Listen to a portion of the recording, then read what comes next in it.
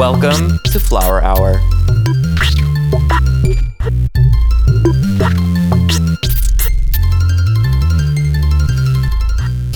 A podcast completely dedicated to baking. I'm Amanda in Atlanta. And I'm Jeremiah in Sacramento. Amanda, it's another Flower Hour. Woohoo! My favorite hour of the week. Mine too. So indulgent, just like baking is. Our favorite, indulgence. I think we're really good at indulging, you know? Like everybody has something they excel at, and you and me, it's indulging, right? And all kinds of things. What a wonderful thing to be good at. Anyway, so I'm cutting right to it, man. We got to get to the meat today because you had your first pop-up this past weekend, and I want to know everything about it. Oh, gosh. Wow. What an experience. Was probably the most challenging, exciting, stressful, rewarding experience I've had in my entire life. And I am so thankful for all of you that came to San Francisco, that came to Umakaza restaurant and stood in line. Some people waited 45 minutes to an hour to get in at the beginning of opening. And I'm just so thankful and humbled that for all the support and all the love. And when I finally got to get out of the kitchen and walk around and see everyone's plate cleaned, which just, made my heart soar. But it was, wow, what an experience. I have so much respect for anyone in the food industry that's doing this on a daily basis. Of course, when you do a pop-up, it's extra stressful because you're literally taking all of your things and working around a working restaurant. They give you a bit of space and then you have to work around their schedules, and they were incredibly welcoming. But you have to fit into a space and a schedule that, isn't completely yours. And it's a fun challenge. Yeah, tell me about that part of it, because you live in Sacramento, but you didn't pop up in Sacramento because you had an extra layer of challenge. You popped up in San Francisco. Like, what was that like? Like, did you bring all your pans? Did you bring all the ingredients? What was that situation like logistically? Yeah, that's a great question. So for those who do not know, Sacramento is about 100 miles or so from San Francisco. And what I did is a lot of my pastries included puff pastry. So I made all of those at home. And that took me about 8 hours straight, like no breaks, puff pastry after puff pastry, because I hadn't practiced doing really large batches. So I literally did 6 of my normal batches, which usually think, oh, puff pastry, I get a little break while it rests in the fridge. No, it was like I did one batch, the next batch was ready to be rolled. So I've got to find someone who has a sheeter and become their best friend, so I can just whip that out in an hour or so. Anyway, physically, I bet your arms were exhausted. Oh my gosh, it was mad. Anyway, but really rewarding because I'm telling you, I did some later tests, and I bought like the expensive puff pastry because I didn't want to waste any of the stuff I had prepped on a test. And so there's like good all butter puff pastry you can get. It's about $11 for like less than a pound. And I'm telling you, it does not even taste as good as what you can do at home with really good butter and a good recipe. So it's really worth the effort. And I know it made a difference. Anyway, so that's the only thing that I prepped at home in terms of actual baking. I did bring an extra mixer. I brought all the specialty things that I needed, like offset spatulas, thermometers. I had an infrared thermometer, normal thermometers. What else? I did a lot of stuff in ring molds, and they didn't have ring molds, so I brought my own. I baked certain cakes in ramekins. They didn't have ramekins, so I had to bring those. So there was a lot of communication about what they had and didn't have, and then I would make up that difference. But things that I wish I would have thought of were, and I should have known, chefs are very precious about their knives, right? They bring their own knives to work. And so the kitchen has a few set of knives, but they're incredibly dull. So I wish I had brought my own knives, because I did this nice rolled cake, and cutting through that sponge cake was challenging. And then compounded on the fact like, hey, you got to get this going. We got to get through stuff. You're like, oh, but this knife, and so things like that. You make it through. You do your best, but yeah, I wish I would have brought some good knives. What else did I bring? I mean, just kind of the things that you would bring to make you feel comfortable in that environment. And then when we were there, the pastry chef was there during Saturday, during prep. And that was great to hang out with her and talk about what it's like, to be a pastry chef in that restaurant. And she helped us learn how to use like the giant mixer. And that was fun. I'd never used one of those. And so my husband and my friend Steve, I have to give huge thanks to them. They were with me all day on the Saturday prep, and I literally would hand them a recipe and be like, you have to go do this. Because of time, I can't be with you and I can't supervise or do it with you. It's all on you. And they killed it. Woohoo. And then on Sunday, my cousin Renee, who is a trained pastry chef and has an incredible cake business here in Sacramento, she came and helped. And I was like, you're doing all the frying. You're doing all the piping. And she just took it over. And so that was so nice to be able to trust your sous chefs or your helpers. And they just killed it. I was so proud and thankful that they could be there with me. What a cool experience. And I feel like a cool experience for you. And then, of course, I mean, everybody who got to come to get a little, like, I feel like your desserts are like a dessert, but also a vacation. They got a little mini trip to Portugal in a way by tasting these things that maybe we don't get on a regular basis. When you're telling me about the desserts that you make so often, it's something that I've either never seen or I've only seen from you, or because of you, I follow a few Portuguese accounts. I've maybe seen a few things there, but it's just, it's pure bliss. It's like an escape from your everyday life. What a gift to be able to give to everyone. Oh, thank you. And it was so exciting to connect with the people who came. There were these two ladies who came that were from Macau. And Macau, it was a Portuguese territory until the 1990s. And they were like, we are so excited to see somewhere doing Portuguese pastries. We miss this from living in Macau. You can get, of course, all these things there because there's still a lot of Portuguese businesses and Portuguese influences in the cuisine there. And then the other people who follow me on Instagram, follow people who have done recipe testing for me, and the Portuguese community who are just like so excited to see these things here in San Francisco. And there are Portuguese bakeries in San Jose, which is a little further south. And I definitely chose to do things that they don't offer. So it would really be like something special and unique that, right now you can only get maybe in the Portuguese communities on the East Coast or in Portugal. So anyway, it was really humbling, and I'm so happy I can share this love for Portuguese pastry, and then to see that love come back and people enjoying the things that we made is pretty incredible.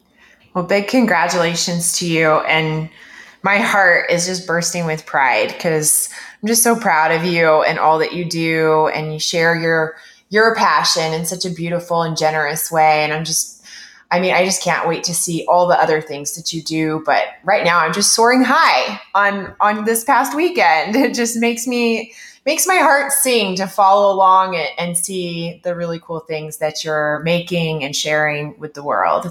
It's just a really special thing. So thanks for sharing it with me and with everybody listening. That means so much to me, and I'm just full of goosebumps and warm feelings. But speaking of pride and speaking of soaring, I am mirroring that feeling because you had a big weekend. You taught these amazing sold-out classes about cake decorating, and I want to hear every detail, and I'm just so excited for you. What was really cool is, thank you. It was kind of a dream come true that I didn't know I had. And sometimes those are the funnest dreams to come true, like things that you get these opportunities sometimes and you're like, I never really thought that would be my thing. And then you start to really enjoy it. I feel like maybe I'm just really out of touch with my emotions, but sometimes things come across that I'm like, I didn't realize that I would want to do that. But I got asked to teach these two classes. It was at a conference called a Pinners Conference, and it's all based around the idea of like Pinterest and people who love Pinterest coming and learning new skills. And then also it's in this huge convention center where there's booths of different vendors offering products. And I'm a brand ambassador, you guys know, for Better Body Foods. So they gave me this opportunity to teach the class. They were like, do you want to do this? I'm like, sure. They're like, what do you want to teach? I'm like, well, cake decorating.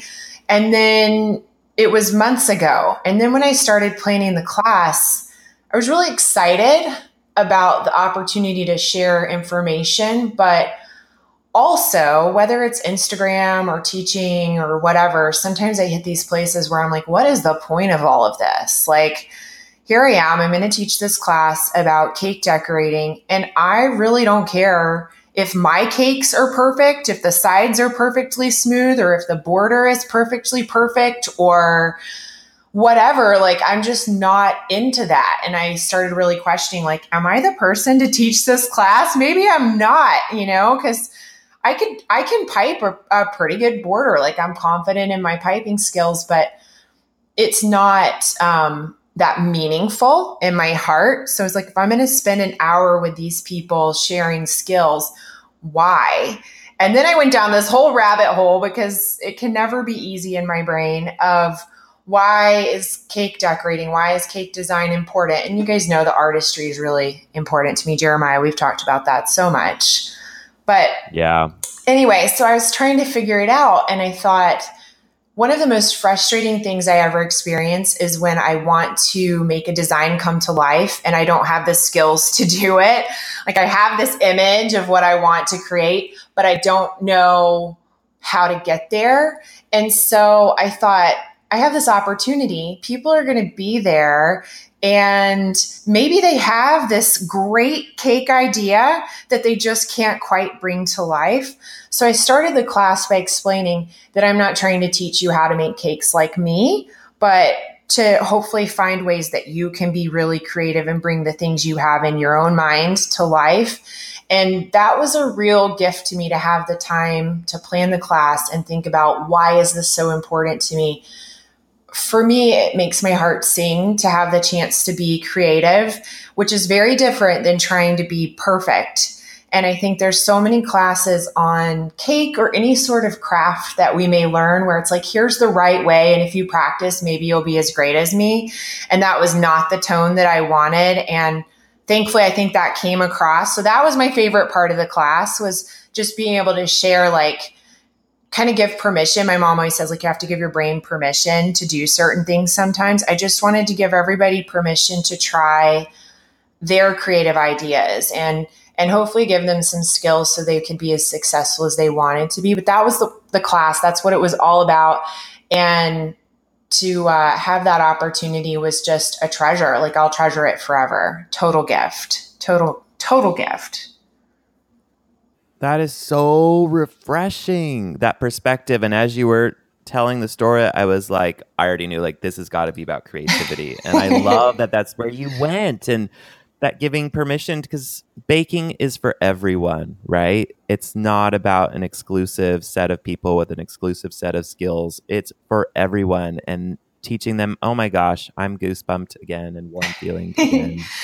Awesome. Oh, congratulations. Thank you. Thank you. So hopefully to many more classes here to come. The one weird thing I'll say is I had to wear a microphone on my face. That was strange. So anybody who's ever had to present with a microphone under my hair, it was like taped to my skin so that I wouldn't fling it off, since I'm very, let's say, active. I was kind of like running around like a maniac. Anyway, so that's just like one little random, like, behind the scenes tidbit that was kind of strange. But yeah, it was a cool experience, and one that I hope to have again, and one that I hope to have with you. The whole time I kept doing it, I was going, I wish Jeremiah was here. I wish this was like a flower hour thing. Like, I want to do a flower hour class. I want to do a big, like, I don't know. Yeah. I just couldn't get you out of my mind. I had to stay focused on the task at hand, but you kept popping in there. Same. It was like, oh, it'd be so fun to have Amanda here and in the kitchen together, sweating and getting it done. But people, this is going to happen. There's going to be a flower hour tour. I just know it. Yeah, we're just putting it out there into the universe, into the airspace right now, and it'll come back to us. It'll come back and Yep. be a real thing and come to life. So, okay, well, we have some listener questions. Speaking about teaching and engaging, do you want me to go first, Jeremiah, or do you want to start with yours? What do you want to do?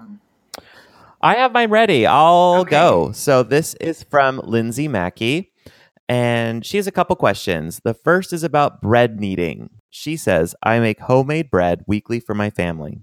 I test that the yeast is active in a bowl of warm water and a little sugar, and add all of the ingredients to a stand mixer using the dough hook. Once the dough comes together, I knead it for a few minutes. Is that enough? How do you know how long to knead dough for different types of bread? Great question. So, Amanda, do you have anything you'd like to begin with?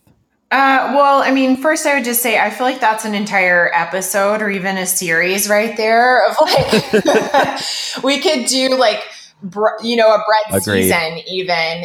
I always feel like bread's one of those topics that you could spend your whole life, and could you still really call yourself a bread master? I don't know, because it's elusive and extensive. Yeah. As far as like how long to knead different types of bread, that feels like a really hard question to answer. How long to knead in general? I mean, if I'm not sure how long to knead something, typically I just, does it spring back? You know, that's kind of looking at the texture. Like if I poke it, if my fingerprint just stays in there, then I know it's probably, it hasn't built up enough elasticity, and I'll keep going. If the recipe doesn't have directions, because everything's kind of different, but that's kind of my go-to quick test. I don't know. What about you, Jeremiah? So, yeah, like I echo everything you said. And so I'm just kind of thinking of maybe two types of bread in my mind. And one is an enriched dough, or a dough that has a more tighter crumb, which means it uses more kneading. And one way I love to check to see if the gluten development is sufficient is the window pane test. And that means you take a small piece of dough and you stretch it very gently, and to see if you can stretch it so thinly that you can almost see through the dough. And then you know your gluten is good. If it breaks or tears really easily, you need to knead a bit longer so it develops a bit more structure. Now, for more European style doughs, like more rustic breads that are maybe using a sourdough starter, you usually want those to have big bubbles and open texture, open crumb, which means the kneading has to be very, very strategic. And you'll see most people do what are called stretch and folds. And this is where you stretch the dough gently and then fold it over itself. And you do a few of these every half hour or so, but there's different ways of approaching that as well. And that allows the dough to build its strength without creating that dense, tight crumb that you would get from constant kneading. But then again, there's contradictions. There are different types of those doughs that also get more kneading. So find a good recipe, find a good book by someone who's a really respected bread baker, and play around with their recipes and learn from them is what I'd recommend. But I think the 3 tips that we gave you are really great to start off with. Yeah. And maybe we have a bread series that we need to do, because it's a fun topic, and it is so intense that it would take a lot of time, I think, to properly examine and explore. Yeah. And just to throw another wrench into it, just for fun, is if you follow Zoe Francois, her whole series is about making the bread or dough and then putting it in the fridge for quite a bit of time. And that time in the fridge creates the gluten structure. So that's a totally different way of approaching it that doesn't involve hardly any kneading at all. And it actually works, totally works. So there are different ways to go about it. All right, next question. This is fun. Yeah, it is fun. Okay, so next question from Instagram, from the screen name. I love it. It's Colonel K Sander. So it's COLONELKSANDER. And it says, "Hey, Amanda, I love Flour Hour. It makes my long commute a lot less terrible. Smiley face. I had a question. Is there a good way to transfer a cake after decorating/frosting to another surface? For example, if I decorate a cake on a turntable, what is the best way to then transfer it to a cake stand? Thanks." So I love this question because it's something I do almost every day. So I feel like I have a really nice, solid answer for you after some personal trial and error. What I do pretty much every time is first, if I'm decorating it on a turntable, and then I'm going to transfer it to a cake plate or cake stand or another cake board that's larger. Don't do any of your finishing decoration that's on the base of the cake, like a piped border on the base, until you have it in its final resting place, because that's just a nightmare that you don't want to deal with. Trying to move something that has a piped border it's a losing battle. So don't do that. If you're just moving it because you've already smoothed your sides or decorated your sides, or you're not doing any decoration on the base, definitely chill the cake. If you chill the cake, that most frostings have tons of butter. Definitely chill your cake because most frostings have tons of butter and it becomes really firm in the fridge. So if you chill your cake, then you can use a sharp, either offset spatula, use the sharp edge, or an actual knife and kind of make a little cut around the edge of the cake once it's chilled. And then you can lift it and move it to another place without dinging up that bottom edge. If you try to move it while it's room temperature, it's just so much more smushy and stretchy and draggy that the frosting kind of goes everywhere. And also, if you chill it and you don't make the cut and you just lift the cake straight up, it can kind of crack that bottom edge of frosting and leave it looking jaggedy. So unless you are covering with a piped border, then you have some repair work to do. So that's my tip for that. That's a great one. Jeremiah, do you have anything to add? Because I know I'm not the only cake person up in here. I love everything you said. And then I also love the big giant cake spatula mover. I think it's made by Nordic Ware, but it's like this giant round. And I find that so helpful to get a great leverage under a cake as you move it. And that's really helped me too when I'm placing a tier, stacking tiers of like wedding cake, for instance. But then I'll always use another like big offset spatula on the other side of that giant cake lifter. So that way, when I set it down, I don't have my hands under it because I feel like my hands are too thick. And to put one down, pull it out, and then the other one you can just slide out is a bit safer. And I end up damaging things less than when I use my hands. But I really do that mostly when I'm doing stacked wedding cakes. I think I would do it. You do, Amanda, when I'm just putting it on a cake stand. Totally. Yeah, I didn't mention, but I typically use my Wilton lifter. It's not round, but it's same. flat. And so I'll use that. But I do use my hands. Maybe it's because I have lovely, dainty lady hands, but I kind of do a countdown in my head. I'm like 3, 2, 1, and like pull my hand out really fast. Yeah. And most of the time it works. Sometimes there's like a little fingerprint that can be quickly pushed down. Again, if the frosting is chilled, it's easier to do that. So yeah, good tips, good caking tips there. I have another question from, let's see, this is also from Instagram. It's from L Hilton 428. And she wants to know, where do you recommend buying quality ingredients online for chocolate, vanilla beans, or cake flour? For example, my grocery store only has one brand, Baker's, and I know using higher quality chocolate and other ingredients impacts the final product. Thoughts? So I'm throwing this one to you, Jeremiah. Well, I love Amazon. Amazon's fantastic for all this kind of thing. So I would start there. And I love that you can compare products, you can compare reviews, you can see the prices, and I think that's really helpful. However, for chocolate, to be honest, unless I'm doing something really specific and I really want Valrhona, Calabat, or whatever, I'll order that online. But I love the Belgian chocolates they have at Trader Joe's. They're really affordable and they're high quality and they come in big blocks. So that's a good place I go to for just standard good chocolate. And they come in like super dark, 72%, 66%. And I think their milk is around 53%. No, it's probably in the 30s. Anyway, that's what I recommend that way. For flowers, also check out, go to kingarthur.com, Rob's Red Mill. Any of the big flower companies generally sell online, and you maybe find some local flour companies in your area. If you live in that part of the country that grows flour, you can source local stuff, which is really, really, really fun. But for cake flour, honestly, like you just need a good bleached cake flour. So anything that's bleached is, I say, go for that.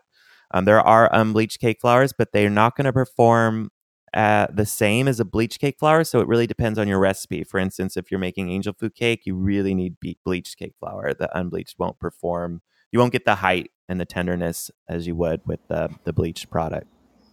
Yes to all of that. Yes, yes, yes. Amazon, that was going to be my main go-to, just because exactly what you said, like the products are reviewed, you can compare them. So same. Jeremiah, you have my brain. I have your brain. We share a brain. We've always shared a brain since the show. That's so funny. So yes to that. And then I have one more. So this is also from Instagram. A very, very long screen name. Let's see. It's Marmalade, Homemade, Baking, HHI. So from Marmalade, Homemade, Baking, HHI, it says, do you glue the smaller board of the cake to a larger board on the bottom? Love the podcast, by the way. Woohoo! We love that. So, yay! Okay. I'm curious what your answer is for this, but the question is like basically, so you have the cake board that's the same diameter as your cake. And then if you move that onto the larger cake board, so you have the little edge poking out, do we glue the two together? I use a little dabble of frosting to kind of glue the two together. I mean, if I was going to do some really violent transporting, which I try to avoid, maybe I would actually use real glue, but frosting has always done the trick for me. The weight of the cake combined with like that little bit of just something that sticks them together is enough. Have you ever used anything other than frosting, Jeremiah, to kind of stick the two together? Sometime, okay, no, I'm thinking about how I get it to stick to my cake stand. Sometimes I'll use a wet piece of paper towel. No, it's either I guess sometimes tape, but like you not double-sided tape, but you like make a loop or something. Regular tape. Yeah. But no, but 90% of the time it's icing or ganache if I'm using ganache. Yeah. Oh, totally. Ganache would be awesome since it totally like sets as it sits. So yeah. So frosting is the glue of choice for cake bakers. It sounds like. And I have one more question from Lindsay Mackey, and it's about frosting, and this is so up your alley. So she says, frosting. My go-to chocolate cake is Ina Garten's Beatty's chocolate cake. I've always made the buttercream frosting that is provided with that recipe. We heard you ask a guest what their favorite type of buttercream was, and I didn't know there were different kinds. I don't love the recipe that is provided with Ina's recipe. I like it. I don't love it. And I'm wondering if there are other types of buttercream I'd like better. Okay, this is a great question. Again, I'm dying to do a full episode about this, like a full buttercream palooza. Buckle up, people. It's buttercream time. Okay, we already have the tagline, so we have to do the episode. Anyway, other kinds of this is buttercream. I'm going to assume that this is an American style buttercream. So it's probably butter and powdered sugar. And I think it was chocolate that she mentioned. So some kind of cocoa powder or either melted chocolate put in there. So when we say American style buttercream, it's basically just butter, powdered sugar, some type of liquid most of the time, maybe heavy cream or milk. And certainly you can be creative there and add something else. And then a flavoring anywhere from vanilla to something more exotic. American buttercream is great. It's one of my favorites. The biggest complaint I hear about it is that it's too gritty and too sweet. But I think there's ways to fix that by a longer mixing time and also by balancing the sweetness. We have control. And that's one thing that makes me feel really empowered in my kitchen is when I don't like something, instead of just immediately going, I don't like American buttercream, is like, how can I fix this? What do I not like about it? If it's too sweet, can it be balanced with some acid? Yes, it can. Can it be balanced with something salty? Yes, it can. So thinking about it from that way, you may be able to fix to your palate, this Ina Garten recipe. I don't know. Maybe it's already fixed to her palate and you need to fix it to yours. So there's that. And then as far as other kinds of buttercream, I feel like the buttercream having its major moment in cake land right now and has been for a little while is Swiss meringue buttercream. Wouldn't you agree, Jeremiah? That's kind of like the shining star lately. You see that all the time. And definitely when we've asked this question, that's the one that comes up most often. Yeah, we're hearing that a lot. And it's a beautiful buttercream. It, just like from an appearance perspective, it's a little bit shiny. It's very silky. From an eating perspective, it's also, I would even describe it in the same way, shiny and silky in your mouth.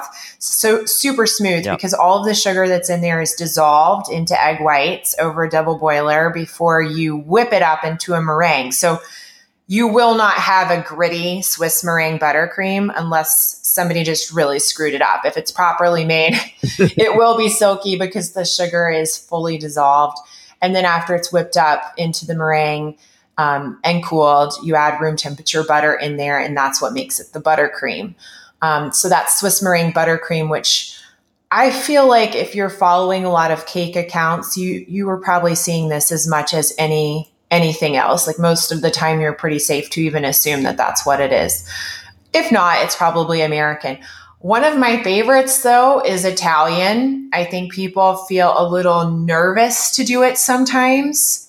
Yep. But I like it because I don't have to do the double boiler, and then I don't have to stand there and whisk and mix and make sure that the sugar dissolves.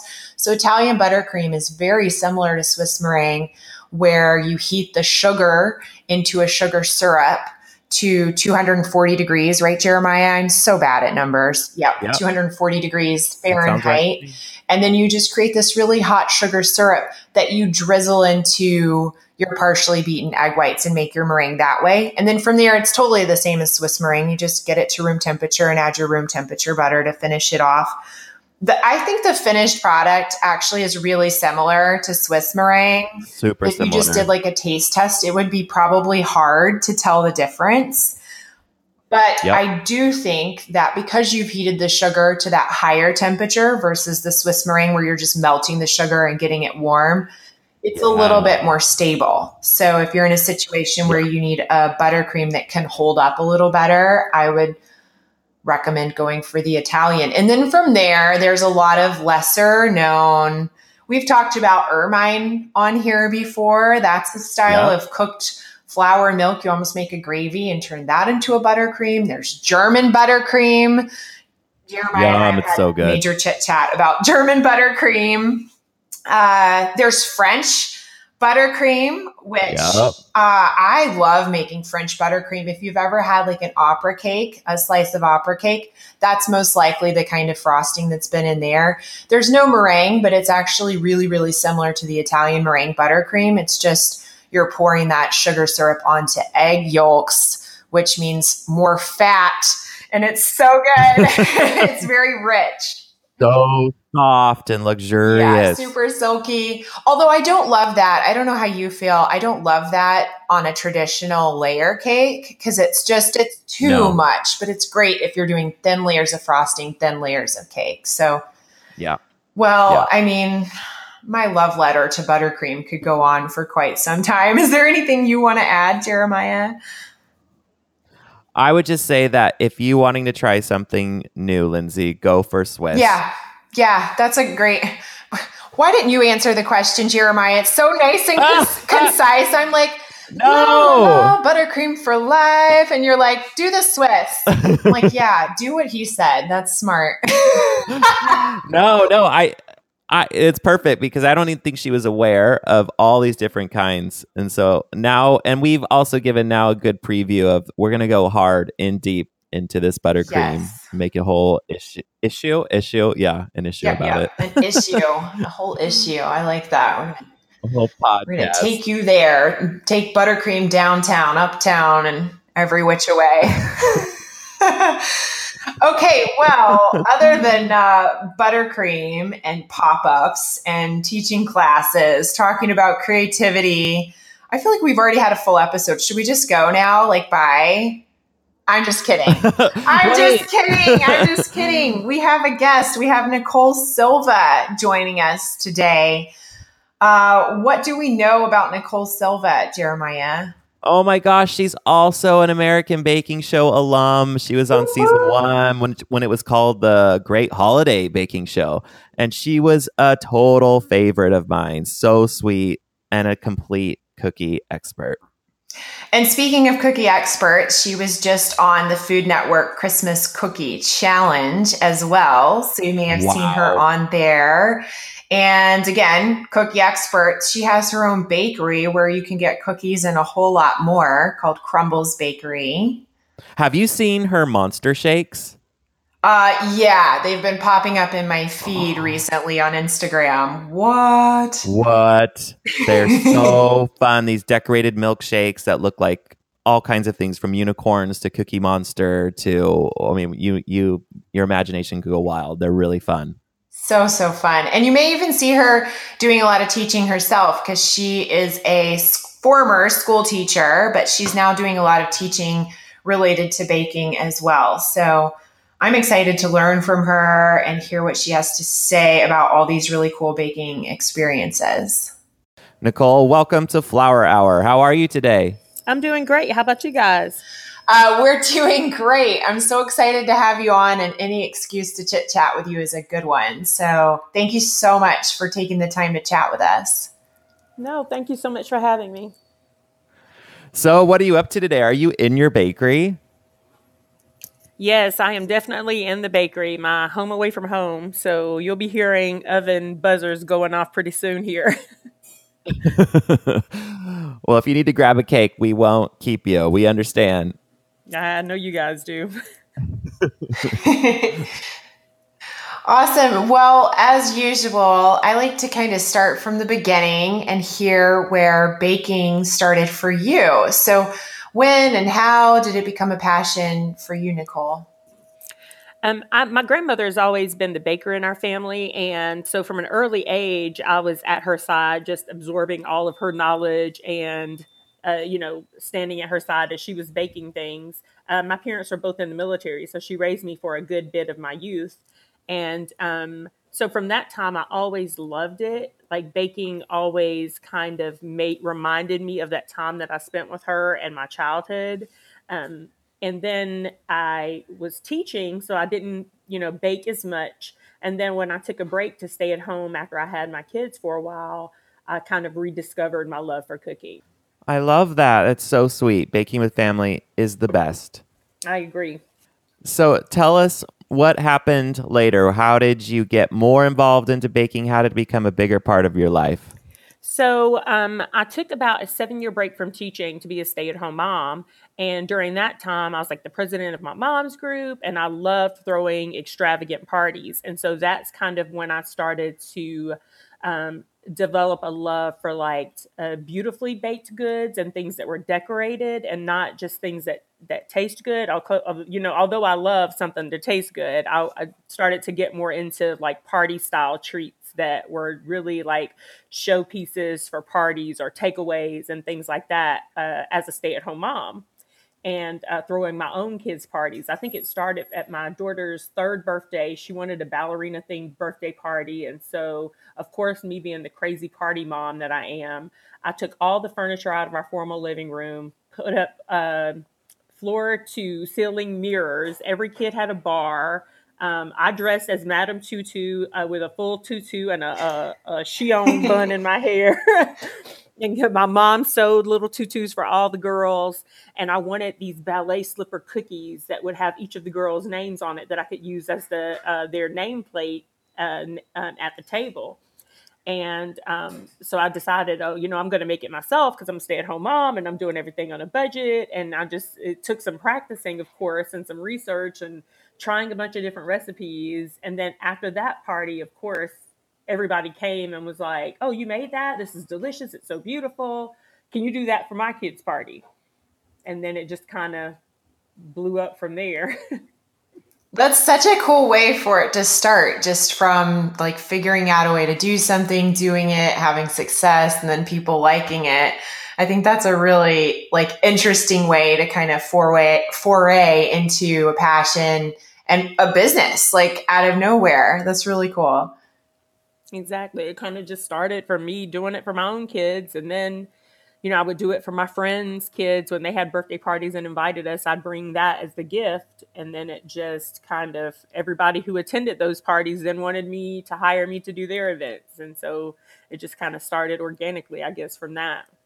That's awesome. And of course, so Jeremiah and I first learned about you when you were on the Great American Baking Show. So what kind of led you from this very start of, making more and more to then ending up on the Great American Baking Show? What was that like for you?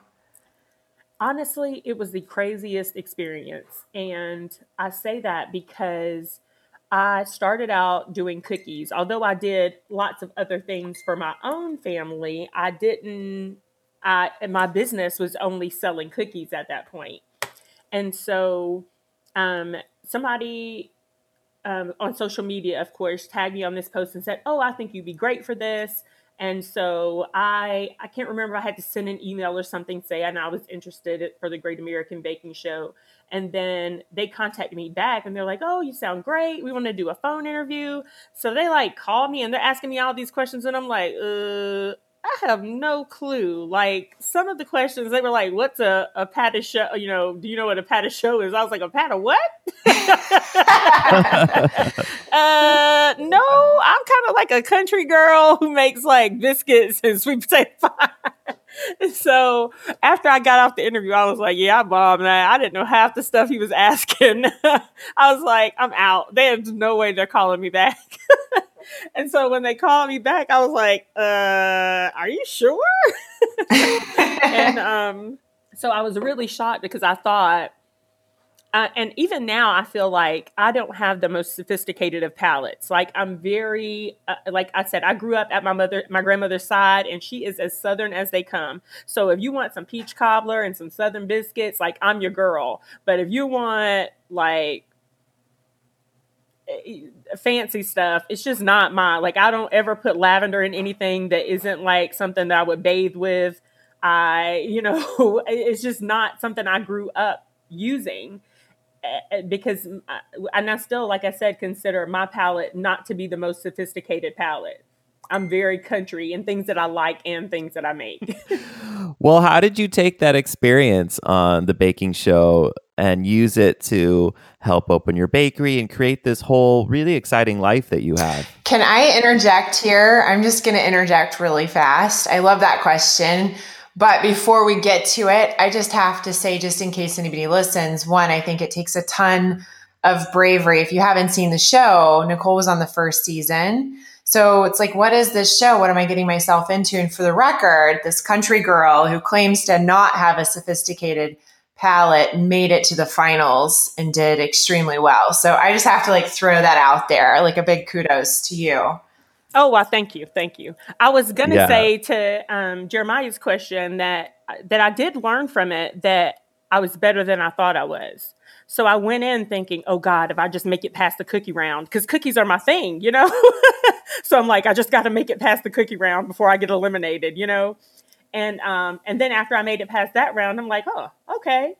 Now I want to do this. Now I want to do that." And I did find myself pushing past things that I thought I couldn't do, like or experimenting with things that I thought I would never try. And even changing up some of the things because I knew that the people tasting them might say, "Oh, this is too sweet." And I'm, this Georgia girl who puts 12 packs of Splenda in her coffee, so nothing's too sweet for me. So I had to like just kind of change the way I would do things normally a little bit to try to adjust them for other people's taste and not just my taste. That makes sense. So what happened next? So you finished the show. You've got all this confidence. I got on the show. I did. It really helped with my confidence. And after that, whereas before that, people had only contacted me wanting cookies. After the show, people wanted everything. They wanted me to make all different kinds of baked treats, the things that they had seen me make on the show. And so I kind of started broadening my horizon a little bit and looking past just cookies, because while I love cookies, they are super time consuming and have the least, I make the least amount of money on them because they're so time consuming. So as far as art, it's great to make, but as far as a business, I don't make as much money doing cookies as I do other things like cakes and cupcakes and, just other kinds of treats. So when I came back, I started making other things for people. People loved it. And then I did my taxes like at the year after I was on the show. We did our taxes that next year. And me and my husband are sitting down and we're like, oh my God, you made more on your like side baking stuff than you did as your profession in teaching, So I started to reevaluate my life choices. Okay, so then from there, I know like right after we finished our show, I came and visited your bakery. And at that point, you were doing it part time. So, how did you transition Exactly. from having a home baked business to having a bakery while being a mom and while being a teacher? It's like, what? Like, Wow. how? I just want to know how you did Honestly, this. it was the most difficult thing, and I still don't really know how it happened. I was on the show. It aired that December. That next November the 12th, so less than a year after the show started, I opened a bakery. But I had already signed a teaching contract until that June, and I wanted to honor that commitment. So I opened the bakery November the 12th, and we were only open Friday nights, Saturday, and Sunday. So I would literally teach all day and then come to the bakery at night to prep. And we had no staff either. It was just me and my family at that point. And so I would just prep all week and then, you know, bake all night on Thursday night and then be ready to open and then bake all night every night. And I really just didn't sleep very much at all. And yeah. And all of our family time was spent here at the bakery after school. So uh, it was a rough 9 months until, the school year was over in June. And then I got to kind of commit, more time in the bakery. So what is your schedule like now? I thought I would get to sleep more, but that's not the case. Um, I Oh no. still work every single day, even though now we're open to the public with like as a retail bakery Thursday through Sunday. And then I'm still here Monday through Wednesday for appointments and consultations and to work on some of our corporate orders because we do a lot of corporate and catering orders. So yeah, I'm here every day. On Monday and Tuesday, I made a New Year's resolution that I would leave after I picked the kids up from school so that I would only be here until 5, but that just hasn't happened every week. So I'm still here a lot. So yeah. And sometimes, honestly, I have a cot here. Like if it's usually like Thursday through Saturday, sometimes I just can't even leave. I'll just have to work for like 3 days straight. Wow. Yeah. I think that's so impressive and inspiring. And also, right now I'm kind of on a chef's table binge on Netflix. The pastry season came out, so I really enjoyed that. And then, but now I'm going back and rewatching. And so many of the chefs, it seems like they have a common story of growing up in their family's restaurant or around, their relatives baking and that kind of thing. And so I'm just thinking about your kids there, like I think it's kind of a cool experience to see a family business from the time that you're very, very young and to have that experience. So it's, I'm sure, quite a lot on you, but a very cool gift to them and a great memory. I hope so. I think right in the thick of it, because I was a stay-at-home mom for so long and like my kids did cheerleading. I was the cheerleading coach. They were in Girl Scouts. I was the Girl Scout leader. I was at every single school event. I was a teacher at their school. So we spent so much time like always there that now it's kind of like a culture shock for all of us because I can't come to every event and, I'm not their coach and their Girl Scout leader anymore. And, so it's definitely been a change. And I hope that they'll look back on it and see what you can do if you put your mind to it, because I never would have thought had you told me, you know, even 5 years ago, I never would have thought that I would have owned a bakery. I mean, I have a master's degree in curriculum and supervision, a bachelor's degree in elementary education. I was national board certified. I thought I was probably going to be teaching forever. Right. So this is like a total kind of shock that I ended up going this route, you know? Oh, yeah. Well, speaking of teaching, I am dying to get some tips from you about, well, decorating cookies. That's not something I'm strong at. And I know a lot of people out there want to know how to get perfect flooding, perfect piping. So, what are your best tips for making the royal icing, getting flooding consistencies, anything that you see that would really be beneficial to our listeners? So I think that the hardest thing about decorating cookies is icing consistencies. So a lot of times people will make that and their flood will be too thin, so it pulls over the cookie, or it'll be too thick so that they don't get that soft, smooth finish on top. Some people work with two different consistencies: a piping consistency, which is really stiff, and they'll use that to pipe the outside, and then a really wet consistency or a flood on the inside. I personally use one consistency. So if you were to make royal icing using any recipe that you can find anywhere, you would take your knife or the back end of a spoon and run it through the bowl of royal icing. And I use a medium consistency so that I can outline and flood with the same consistency. So it's rather thick instead of very soupy.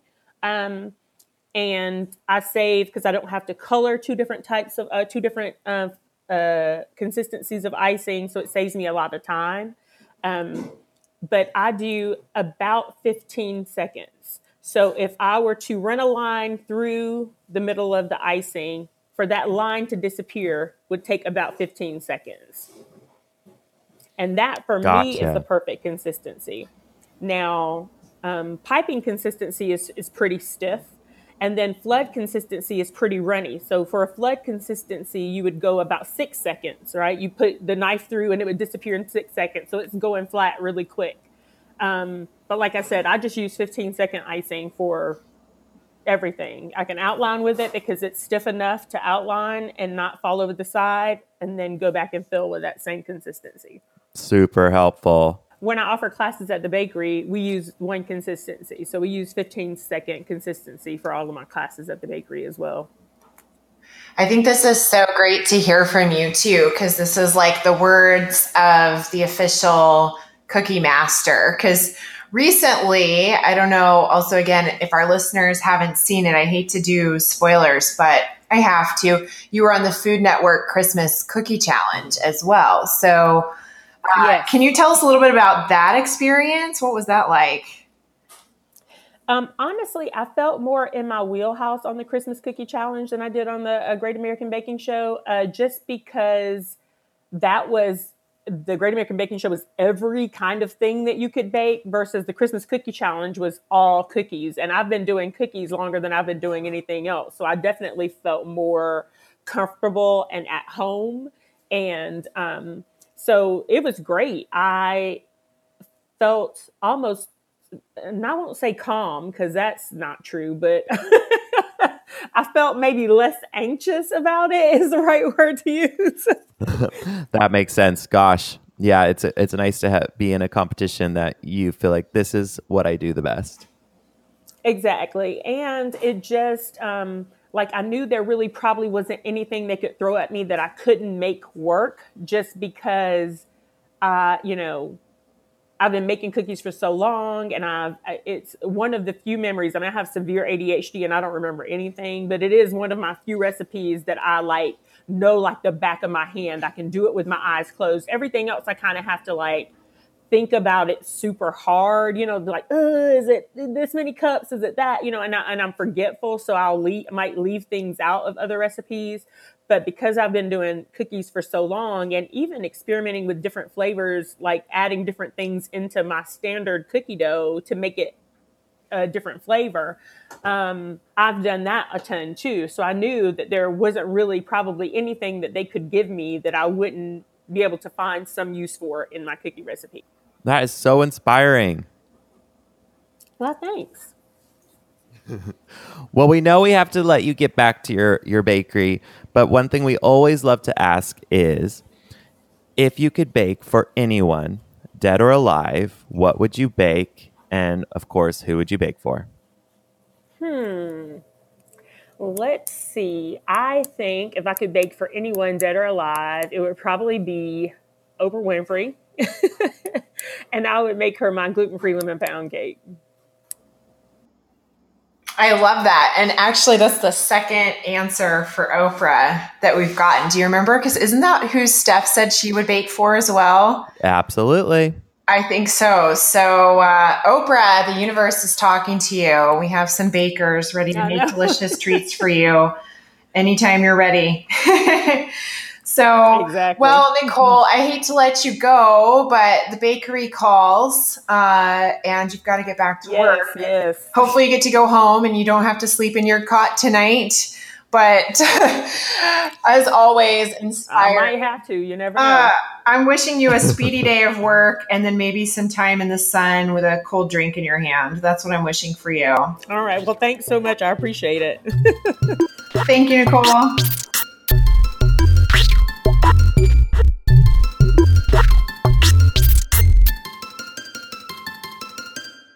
Be sure to subscribe to Flower Hour on iTunes or SoundCloud. And if you're enjoying your time with us, leave us a review. We'd appreciate it.